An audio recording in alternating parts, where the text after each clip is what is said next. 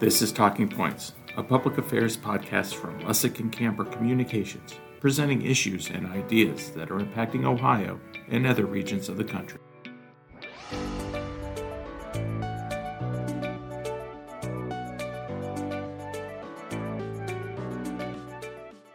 In general, people go to the doctor every day and get their vaccinations and actually do incredibly well. And the vaccines are effective, and patients and parents experience very little, if any, side effects.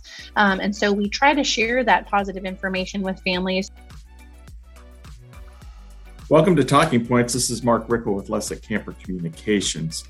April 25th through the May 2nd is National Infant Immunizations Week, the annual observance sponsored by the Centers for Disease Control and Prevention to highlight the importance of protecting children 2 years and younger from vaccine-preventable diseases.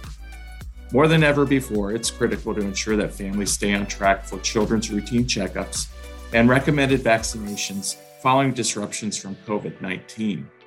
A CDC report released in May of 2020 found a troubling drop in routine childhood vaccinations because of families staying at home during the pandemic and not maintaining their vaccine schedule. The CDC and American Academy of Pediatrics recommend that children stay on track with their well-child appointments and routine vaccinations. On-time vaccination is critical to provide protection against potentially life-threatening diseases. Today, on behalf of the Immunization Advocacy Network of Ohio, or IANO, we are joined by Dr. Denise Warwick, a pediatrician at Group Health Anderson in the Cincinnati area. Dr. Warwick is a member of the Ohio chapter of American Academy of Pediatrics, a fellow of the American Academy of Pediatrics, and a member of Ohio Champions for Vaccines. She has a strong interest in advocacy and education for both medical trainees and patients, families, and has participated in advocacy events at the state and national level on behalf of the American Academy of Pediatrics. Welcome, Dr. Warwick. Thank you for joining us today. Thanks. It's a pleasure to be here today. Well, let's start things off. If you could just give us a brief little bit about your background and your experiences and why you chose to specialize in pediatrics. Sure. In my opinion, I have the best job that there can exist. So I get to play with kids all day, which is really fun. It's a great job to have, but it's a very important job and one we don't take lightly because, we, take care of parents' most treasured possession, which is their children. And so that's a big responsibility to have. And one of the most important responsibilities that we have is to try to keep kids healthy and, have them, live long, healthy lives. So, a lot of the care that we do is preventative care. And one of the most important parts of preventative care is actually preventing, childhood diseases. And so, that can be life-threatening, as you mentioned. And so, so I really enjoy my job. I really enjoy the relationships with families and seeing kids from birth all the way through young adulthood. I'm also a parent of 2 young daughters, and so it's kind of fun to share that journey along with my patients and families. As I said earlier, National Infant Immunization Week is coming up. Why are those immunizations so important at this stage of an infant's life? Yeah, absolutely. So immunizations have been one of the biggest scientific breakthroughs in all of the world, in that, we're able to really prevent children from having to suffer through a lot of the, life-threatening, consequences of, diseases that, have come in the past. So, and I think the past 2.5 years have really taught us what the effects of that can be, both psychologically and, medically, for children and for adults. And so, these diseases that people have dealt with for, since, the really beginning of time. So, things that we can prevent against pertussis, which is whooping cough, or measles and chicken pox, things that, kids have suffered with and have had experience with, serious medical consequences long-term from those illnesses. We have the ability to prevent and also to lessen the effects of those on children. So, it's not only important for people to get in to get those vaccinations, but also to keep on schedule, because following the AAP and the CDC schedule for those vaccines is actually the safest and most effective way to be able to get those vaccinations. Well, Can you tell us a little bit about the drop in vaccination numbers that we're seeing, and if you're seeing those numbers are improving, or is this a trend we should be concerned about?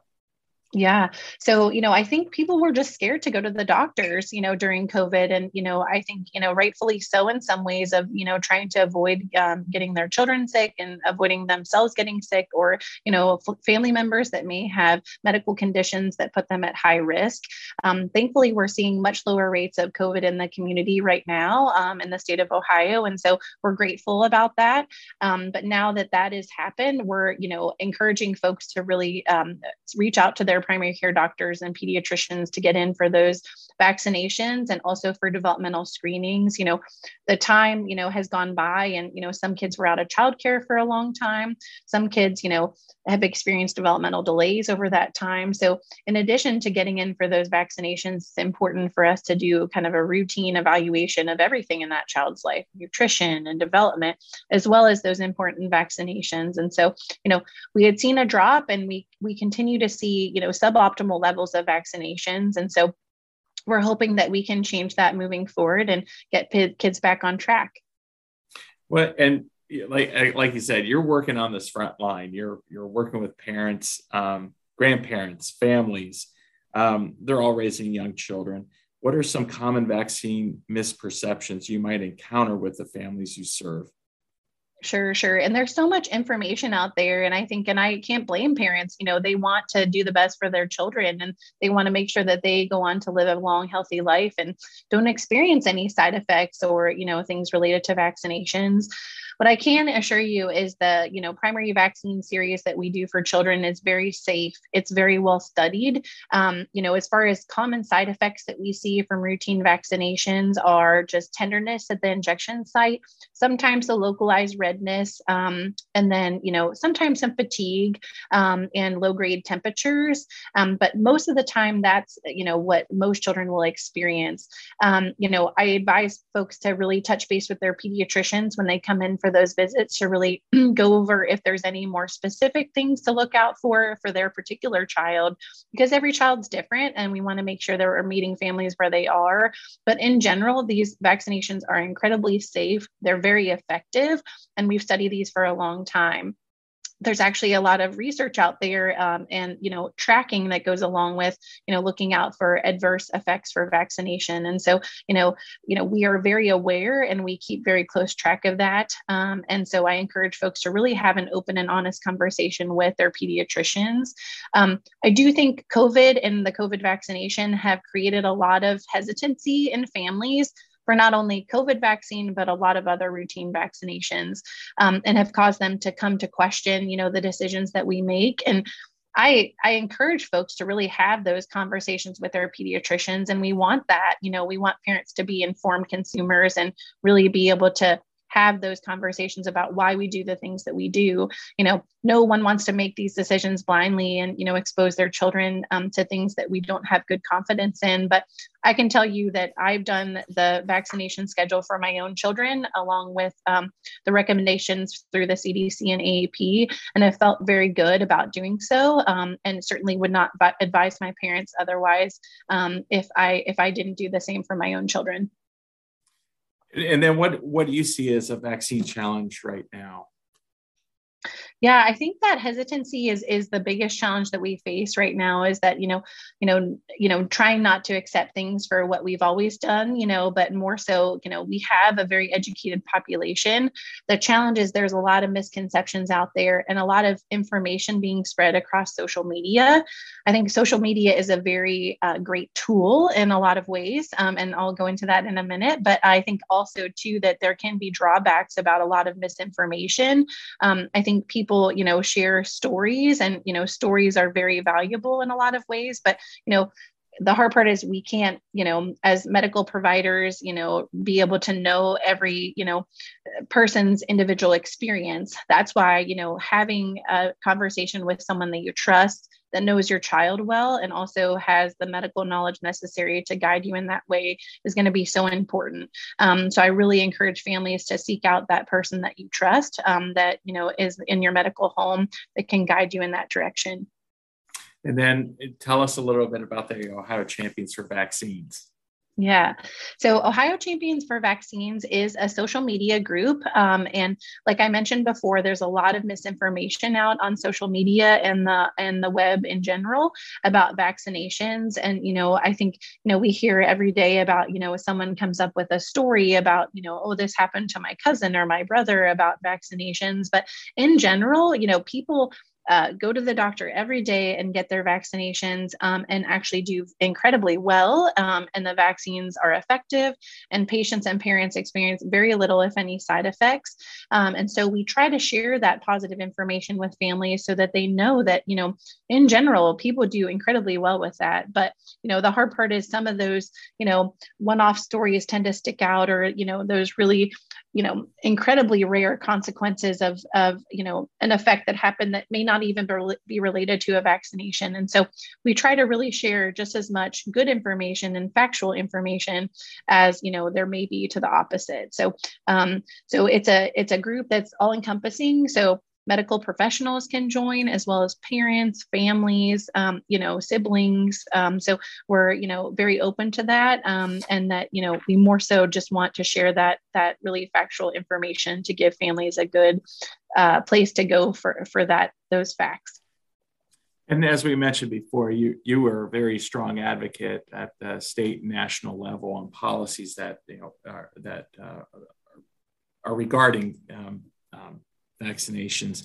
So what are the benefits of strong public policies here in the state of Ohio? Yeah. So, again, we talk about how to guide parents in a direction to have them make, good decisions for their own children. I think, one of the best ways to do that is actually to have a, supported network in place to really guide parents in that direction, to have conversations with their medical professionals about this.